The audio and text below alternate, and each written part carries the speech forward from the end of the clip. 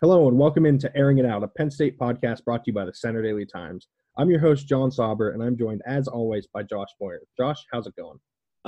Going pretty well, John. It's good to be back. Just a quick announcement. We'll be doing this every week. We missed the last 2 weeks because I had a family emergency, but everything's fine now. We're back and look forward to kicking it off here again. Yeah, I'm glad to be back too. It's always fun getting in these discussions, get to inject our opinion into some things that I think are pretty important on the Penn State landscape. And we'll start with what I'm sure is the thing on the forefront of everyone's mind here with Penn State, and that's the pending lawsuit. Isaiah Humphries, for those who don't know, and those are living under a rock, has filed a lawsuit against James Franklin and Damian Barber, alleging that hazing took place when he was at Penn State and that he was hazed by teammates. Several Penn State players were named: Yetur Gross-Matos, Micah Parsons, and Jesse Luketa, along with Damian Barber. What are your thoughts on where this stands now, and what do you think it means for Penn State and, that just sort of the reaction, I guess, to this lawsuit? And again, as of now, they are all allegations. We don't know whether or not they are true. Yeah, I mean, again, that's something that I was going to stress. I mean, it's within 48 hours of the allegations first surfacing, or maybe not surfacing, but I should say the lawsuit being filed. So there's still a lot we do not know. What we do know, obviously, is that Isaiah Humphries is alleging that hazing took place. He named Damian Barber, the defensive lineman, as a defendant.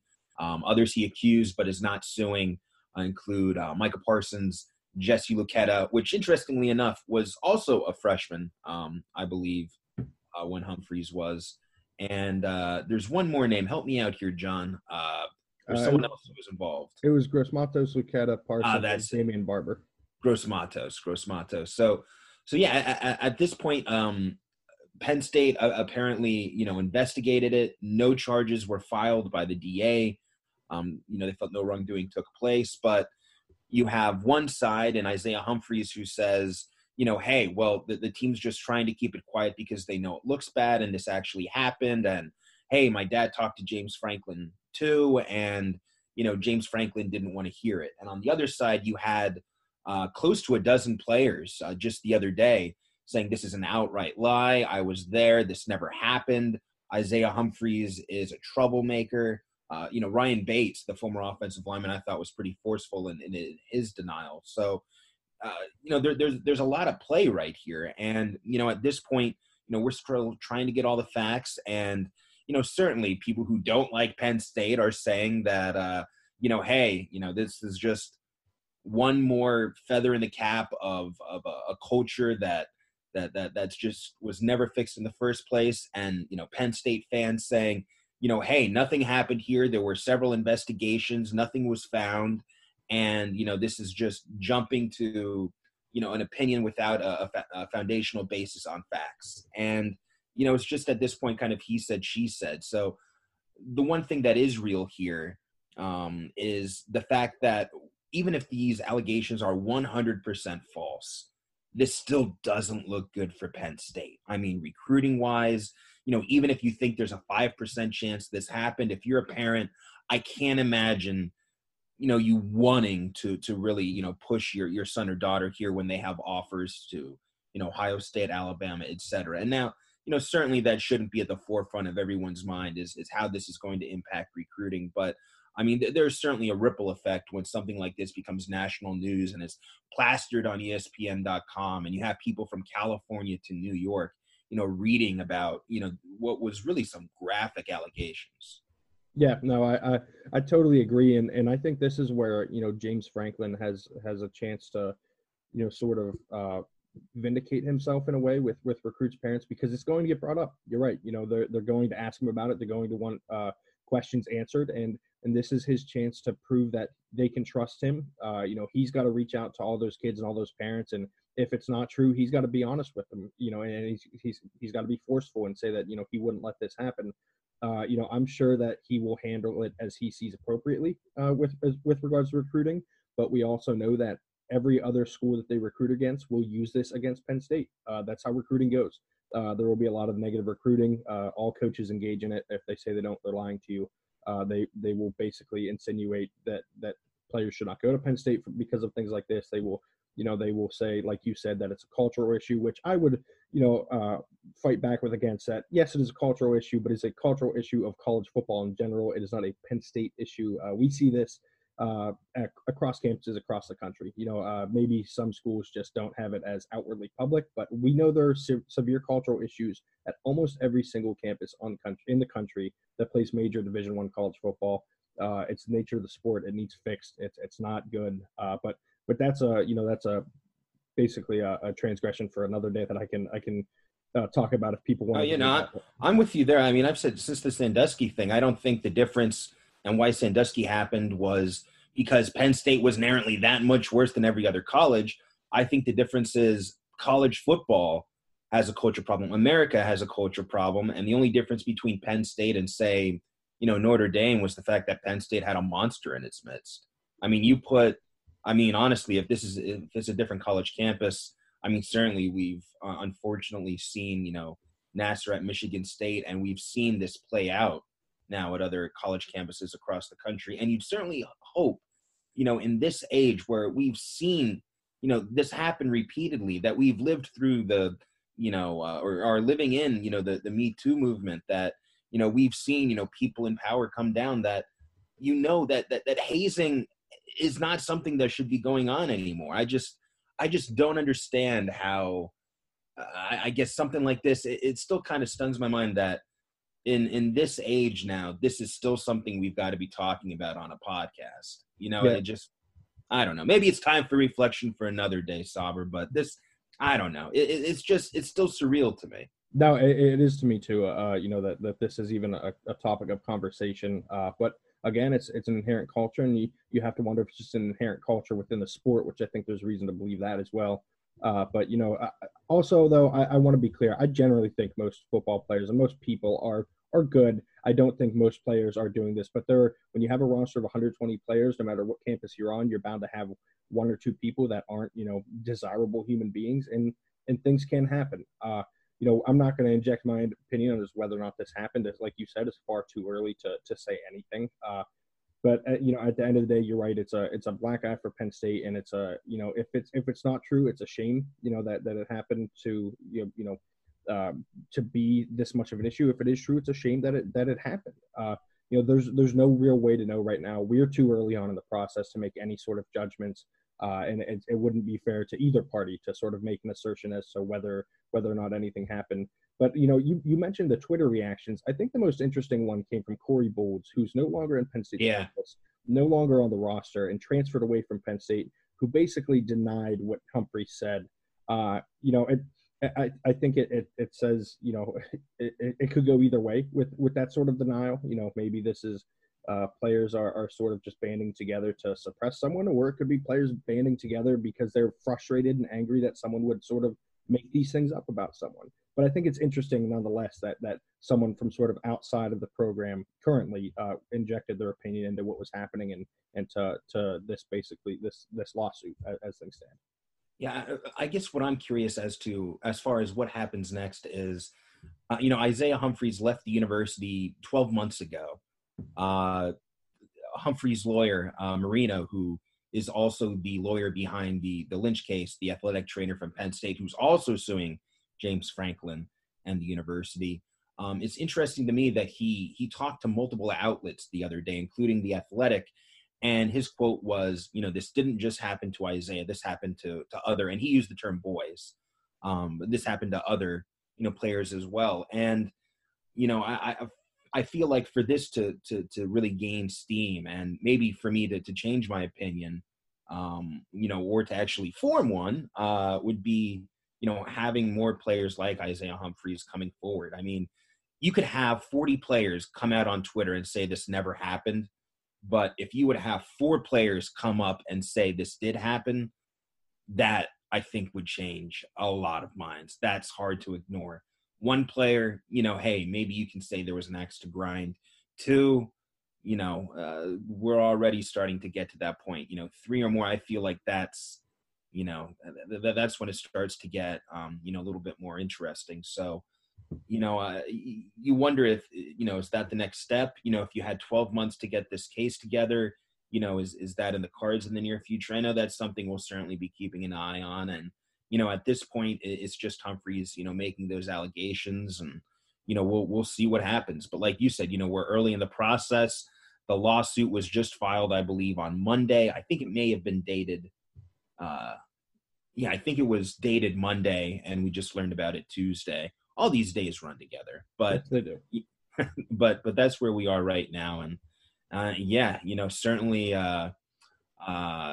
no news is good news for Penn State off seasons. Unfortunately, that's not this off season. Yeah, and we are in the off season here, and we'll switch up gears a little bit to the actual on-field product in football. But this is something we're going to be monitoring. As long as it's a story, as long as it has the attention of the general public, as long as it's of the public interest, it's something we'll continue to talk about. But for now, let's move on to something else, and that's sort of the end of the Penn State football season. We haven't really conversed since they ended their season. They're finished in the top 10 of the AP poll for the third time in 4 years. And yes, the AP poll doesn't really matter as far as the season result, but I think it's indicative of where a program's at. What did you think about not necessarily just their Cotton Bowl performance, but how this year ended for them, and what it means for the program moving forward? Well, I don't mean to build up a straw man argument in the beginning here, but I was just really surprised by how many people seemed disappointed at a Cotton Bowl berth. I think we talked about it the last time we did have a podcast, and I think I don't know what people's expectations were this season, but overwhelmingly among the media, reporters, and those of us who have been around this team for a long time, a lot of us thought 8 or 9 wins. I don't think anyone expected a 10-2 regular season record, and a New Year's Six bowl berth, and then they went ahead and won that too, and a top 10 ranking to boot after losing what some people believe. Trace McSorley he's either the best Penn State quarterback of all time or one of the top 3. It's McSorley, Kerry Collins, and Todd Blackledge. I think most everyone can agree about that. When you lose a player of that caliber, and you have new guys at key positions, and despite all that, you still succeed like they did. And again, they were alive for the national championship, the college football playoff, until the very end. That's a great season. People say that I'm negative, and I would say I'm a negative person. I'm not a very positive person, but I still can't see how you can possibly label this a bad year, an underwhelming year. They exceeded expectations. Give James Franklin that raise. This is a team that, they are built for this 2020 season, and fans should be excited. And if you're not, something's wrong with you. Yeah, I agree. I think this was a highly successful season for Penn State, especially when you consider their quarterback play was subpar for a good portion of the year. There's no way around it. They didn't have anywhere near the Trace McSorley level performance from the position this season, and Sean Clifford struggled for extended stretches, and yet here they are, 11-2, 3-2 against teams that finished ranked in the top 25 of the AP poll, with that third win coming in the Cotton Bowl. And I've seen people complain about the fact that they gave up 39 points to Memphis. Memphis had one of the top 10 offenses in the country this year. Holding them to 39 should be a feather in the cap for this team. That is a dynamic offense with one of the most dynamic wide receivers in the country, and a fantastic quarterback who will be coming back next year in Brady White. There is no shame in giving up 39 points to that team. They should be more proud that they put up 53 and ended up earning the win in that game. Well, the one thing I will say to that, 39 points, still not great. I don't care how good their offense is, but no. My point is just they should be ashamed of the way the pass defense has been the last couple of weeks, because I think if you factor in maybe from the Minnesota game on, Penn State gave up an average of 315 passing yards per game, which if you average that out to the whole season, if what they allowed the last 4 or 5 weeks, they allowed over the course of the season, they would have ranked 129th out of 130 FBS teams. Their pass defense toward the end, and again, I know we've talked about it before, it's not just the secondary. A lot of it is, not necessarily getting the pass rush, going, but that's pretty inexcusable. You can't, Tanner Morgan, I think it was just announced earlier today, what was the best singular passing performance of the season, and that was the game that was picked. Tanner Morgan's performance against Penn State when he completed 90% of his passes. Once again, that was the worst rate Penn State's defense allowed this century, outside of Army going like 1 for 1. If you count that, that's 100%. So worst or second worst. But so I do think, that's a cause for concern, certainly next year. And, I understand maybe, Brent Pry's philosophy doesn't exactly match up well with having an amazing pass defense. But, I mean, goodness gracious, John, like that is the Achilles heel of this team right now. Yeah, and I think the bigger issue lies with the pass rush, too. They weren't getting pressure near the end of the year like they needed to. We haven't seen yet if Shaka Toney's coming back. He has yet to announce. Today's Wednesday, January 15th. He has 5 days to announce his decision or to declare for the draft, I guess, if he were to do that. But I think you could see some improvement there with, guys like Jason Oweh and Adisa Isaac getting more reps, getting more snaps next year. Guys that are basically pass rush specialists and can just attack the quarterback and get there. At the end of the day, if you give any quarterback, 4 or 5 seconds to throw the ball, they have a good chance to complete it. And in the team's defense against Minnesota, Tanner Morgan threw some passes that I don't think anyone's ever seen him throw before in that game. He dropped some absolute dimes that they weren't going to be able to defend no matter what. It was a wildly impressive performance. But you're right, the coverage wasn't good. They need to be better. The defensive backs need to improve. It'll be interesting to see next year what happens and who starts across from Tariq Castro Fields.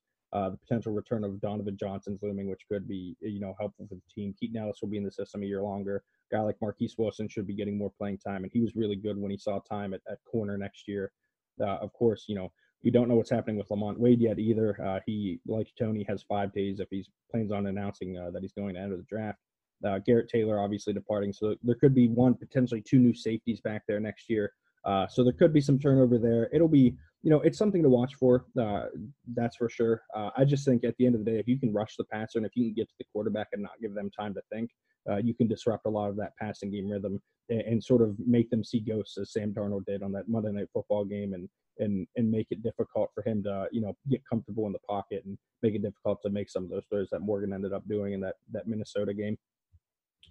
Yeah, I'd just like to see, if someone does a quick 3-step drop and, quick slants to Penn, against Penn State, how does Penn State counter? I mean, we've seen that, a lot this past season where, Penn State usually has this great pass rush. So, if the quarterback gets rid of the ball right away, how does Penn State counter? And, it just seems to me like I don't know, it hasn't gone as well when that's been the offensive game plan. But yeah, regarding Lamont Wade, it's kind of interesting with them. I can't remember a season, John, where we haven't had players kind of declare one way or the other. We still don't know. It's January 15th. We still don't know if Shaka Toney or Lamont Wade, are declaring for the NFL draft. And it's interesting. Again, at this point, it's speculation. Let me preface this by speculation. But you look up Lamont Wade and Shaka Toney, and I know you did it. As well. You look them up in Penn State student directory.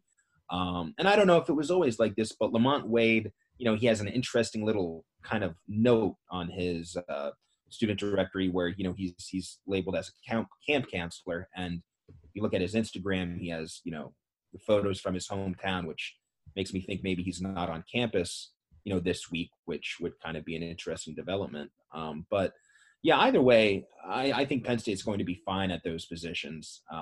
Defensive end, we certainly know that they have an embarrassment of riches. I mean, you talked about Oweh and Isaac, and, we didn't even mention Shane Simmons, who's been, a little injury bitten. But there's a lot of talent back there. And certainly, secondary as well, there are players who can step up. So, it'll be interesting. I think that the biggest impact, obviously, and we talked about it before the show, is KJ Hamler. Yeah, that's for sure. His departure, is going to have a massive impact on this team. Moving forward, he of course declared for the NFL draft, decided he won't, play out his final 2 years of eligibility at Penn State. So they're going to be out without their number 1 receiving option next year. Do you see anyone in particular that you think could step up and could improve the Penn State passing corps? Because right now receiving corps, because right now it's looking a little bit barren right now. I was going to say, well, I mean, outside of Jahan Dotson, he's a guy who was the number 2 receiving option when it comes to receivers, at least. And certainly Pat Freiermuth was probably the true number 2 target. But yeah, I mean, Dotson, I guess, is going to have to ascend to that number one role. And, for me, the two true freshmen I'm looking for is Parker Washington and, Keandre Lambert. Those are two guys who can, certainly have the ability and the potential to contribute immediately. And Lambert, he's already on campus. He's a guy who's going to be more familiar with the playbook. And he is the nephew, I believe, of former Seattle Seahawks safety Cam Chancellor. So, he's got it in his genes. He's made some incredible one-handed catches. Penn State could certainly use receivers who can catch, which sounds simple enough, but hasn't been the last couple of years. But I'm really curious to see, is it possible that Pat Freiermuth could come away with the most catches and the most targets, this upcoming season? I mean, he might be the best tight end, in the country. When it comes to Pat Freiermuth and every other receiving option for Penn State, there is a wide gulf there. So, Yeah. so honestly, I don't know. I don't know how that works out, but, I think it's going to be fun to watch. Yeah, I do too. I think there's two guys on campus right now that I'm looking at. You mentioned Washington and Lambert. I think those are both two guys that we should be watching that are newcomers. Lambert needs to add a little bit of weight. We'll see if he can get there in time, for the fall. Washington ready to go as soon as he gets on campus, basically. But the two guys on campus I'm watching are John Dunmore, the wide receiver who was a freshman this year, redshirted, will be a redshirt freshman next year at wideout. Excellent route runner. Doesn't have elite speed, but sort of, comparable to Jahan Dotson in that sense. And Dotson can play on the outside. So it'll be interesting to see if maybe we see a little bit more of Dunmore in the slot with Dotson on the outside alongside the other guy that I'm watching. And that's Daniel George, who struggled with drops this year, yes. But he's shown he has the big playability. He has the speed. He has the strength. He has the ability to pick up the yak after, he gets a reception and get that yardage, that Hamler had last year. He just got to catch the ball. And like you said, that's been an issue for Penn State in the past, more so than you'd want it to be. But we've seen another change, of course, at the wide receiver coach position too. And, I'll use this chance to segue into these many coaching changes that I don't think we were expecting before the season ended. I know I wasn't. We had speculated before about offensive coordinator after Ricky Ronnie left, but we'll touch on Gerad Parker first, since this is the current opening on the staff.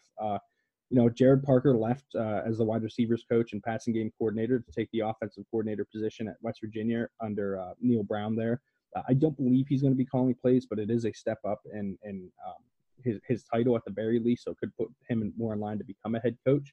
What do you think about Parker's departure, and what do you think it means for this room that continues to have a revolving door as to who's leading it? I was a little bit surprised by Gerad Parker's departure, although I guess I shouldn't be. He had a DUI before Penn State had gone to him, and that kind of knocked down his stock a little bit. I think he had just taken a job elsewhere, and then had to leave that post. So by doing that, it just kind of set him back for a year. It seemed, and Penn State was the perfect landing spot for him. Now, I don't know how much of a hit this is to Penn State, just because I don't think we really got a great idea of what he was able to bring to Penn State. And by that, I mean, look what he had to work with. I mean, KJ Hamler is KJ Hamler. I mean, he was great before Parker came in. He was great when Parker was here. I mean, Dotson, kind of asserted himself when he was, before Parker had come in and certainly made strides. But, you look at other things like, I mean, Chisena, they were hoping would be a deep threat. And I think he might have ended up with more deep drops than he did deep catches. And certainly Justin Shorter, who has all the potential in the world, wasn't a success either. So, I mean, it's a lot easier, when you're talking about someone like Matt Limegrover, because we had more of a sample size. So with Parker, I don't know how much of a hit that really is to Penn State. Now, certainly what's not good for Penn State is this will be their fourth receivers coach in 4 years. You'd like to have a little bit more continuity than that, or a whole lot more continuity than that. But, whoever comes in is going to have a lot of young receivers to work with. You mentioned Dunmore before. I remember talking to Rivals analyst Ryan Snyder about Dunmore before he got on campus, and he raved about him and thought that he would be able, to really contribute to Penn State in his second year with the program. So, I mean, there's a lot of talent here. Whoever they bring in isn't going to have an empty cupboard to work with. But, as far as how much this helps or hurts Penn State, I don't know. Yeah, I think I'm with you. I don't think we really won't know the ramifications. It won't hurt recruiting, at least in the short term, because those 5 wideouts they signed in this class are already signed and, don't seem to be wavering on their, signature that they gave to Penn State on the national letter of intent. I do think it'll be interesting to see what kind of target they go after as a potential replacement. I would assume this is a spot you want to have an elite recruiter, and you want a good coach too, obviously. But this is a spot where you want to recruit the best athletes you can at wide receiver. You want the best wide receivers in the country coming into your program. I don't have any names that Penn State has talked to or looked at. I don't think anybody does at this point in time. Of course, James Franklin likely getting back today or yesterday from the coaches convention that ran from January 12th to 14th, which is usually a fantastic networking event for all of these coaches across the country. It gives them a chance to conduct interviews, to talk to guys, and sort of gauge interest in their position. The one guy that I'm interested in, if I'm Penn State, and again, this is me speculating. There's no information beyond just me knowing he's a good wide receivers coach. That's Jamarcus Shepard at Purdue. He did a fantastic job in helping them land David Bell, who was, a guy that Penn State wanted. And Shepard and Purdue helped beat them out for him. And he did a great job of coaching Shepard this year. Of course, coached Rondale Moore as well and helped land him. But that's a guy at Purdue. You've seen the success. It's a good step up for him. He's still young. He's in a position, where he's I don't want to say he's probably looking for a step up because he's been at Purdue since 2016, but this would be a nice little step up for him if he were to make that decision and Penn State were interested in him. But that's sort of the name that I would be targeting, or at least someone in that mold of a good young coach who has experience improving guys and experience recruiting some of the best in the country. And who better than a guy who literally beat you out for one of your top targets in the 2018 class, the 2019 class, excuse me. I feel like I've said I don't know too many times in this podcast, John Sauber. So, let me share a hot take. Since we're talking about, receiver a little bit, just with KJ Hamler, I just kind of want to circle back to him because, we didn't really weigh in on whether or not this was a good decision for KJ Hamler. So let me do that here because I think it was actually the more I thought about it, I went back and forth both ways. I think in the end, this is a great decision for KJ Hamler. And I know a lot of people are going to disagree with that, but, I think it is for two reasons. One, he's not very big. This is a great draft class for a wide receiver. He's not very big. He's had injuries before. Hey, get the money while you can. If he would have gone back to college, if he would have had, a slightly better season this year, but, he suffers another concussion or, he has a leg injury, the stock's going down. I understand his decision to leave. It's certainly not what's best for Penn State and, kind of gives them, puts them in the position they're currently in. And if he would have come back, my goodness, Penn State certainly would have been the dark horse to win the Big Ten. But yeah, him not being here is going to speed up probably the progress and development of a few other receiver prospects. So, it's funny. I feel like you could kind of pull a name out of a hat to see who's going to finish Penn State 1, 2, 3 in receiving this year. Yeah, I'm with you. I think it's interesting. You mentioned our thoughts on his decision. I'm with you. I think it was the best decision he could make. People keep pointing at how deep this class is. Next year's class is just as deep, and the year after that is just as deep. This is just where wide receiver is right now. There's a ton of talent across the country. Guys are super talented and going to be entering the draft early. So may as well get there before you have too much mileage on your body. Like you said, he's had injury issues in the past.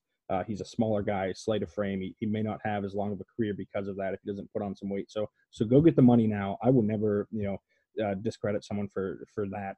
It's the decision that he thought was best, and I think Penn State fans should support him in that. And honestly, it's a good look in the end for James Franklin to have another guy highly drafted. It's something you can point to that, hey, even with all this wide receiver turnover, we're still churning out these guys who can, make a big impact in the NFL. And I think Hamler has a chance to be an excellent NFL player.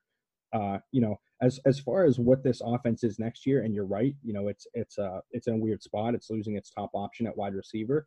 And it lost its offensive coordinator. And that brings us to Kirk Ciarrocca, someone that we both speculated could be an interesting addition to the staff and someone that I think speculated right, John Sauber. That is right. And that was not reckless speculation, of course, but it was a guy that was easily in the crosshairs for a team that just sort of needs better quarterback play.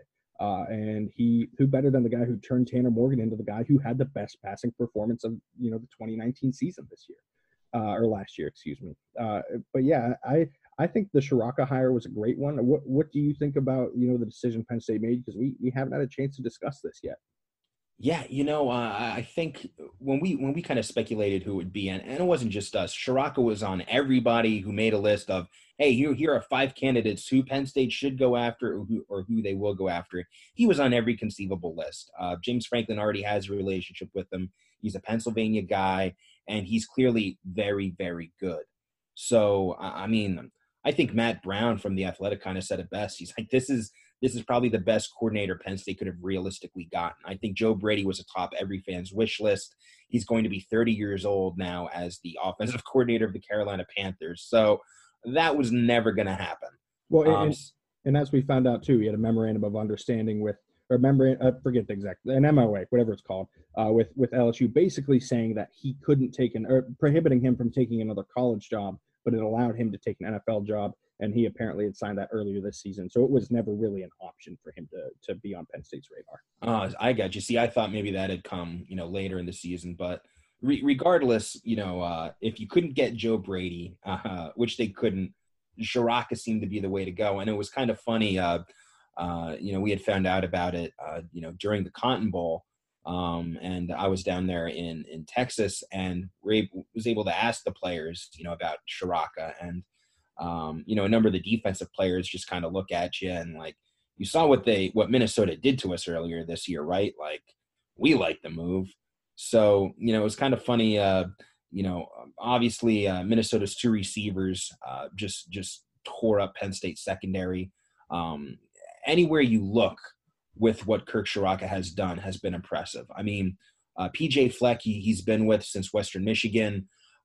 With Western Michigan, I can't remember all the offensive stats, but I think they were the highest scoring team in team history. And except then for the next year, they broke the records again. At Minnesota this year, it was their first 10-win season since 1905. And I want to say it was their highest scoring offense and second most passing yards in school history. Everywhere Kirk Ciarrocca goes, he has success, and he does a lot with a little. This is a guy that I think is kind of similar to Joe Moorhead, not necessarily in philosophy, but in the fact that, he's not working at an SEC program right off the bat, but that's probably where his future is. This guy has the potential to, go on to bigger and better things.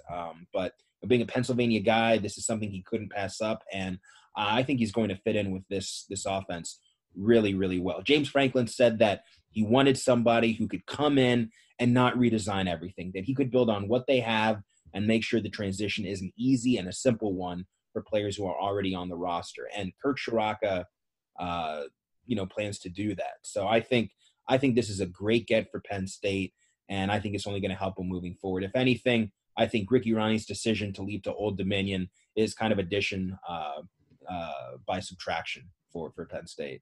Yeah, I don't disagree with you on that. I think the interesting thing with Ciarrocca is that he's going to be, I believe, 55 in August, which, puts him as a little bit older for a coach. And, you wonder if maybe that leads to him being at Penn State a little bit longer. Maybe he doesn't have the profile that a lot of the SEC type programs are looking for in a younger guy. Of course, Moorhead isn't, there wasn't 35 when he got hired at Mississippi State.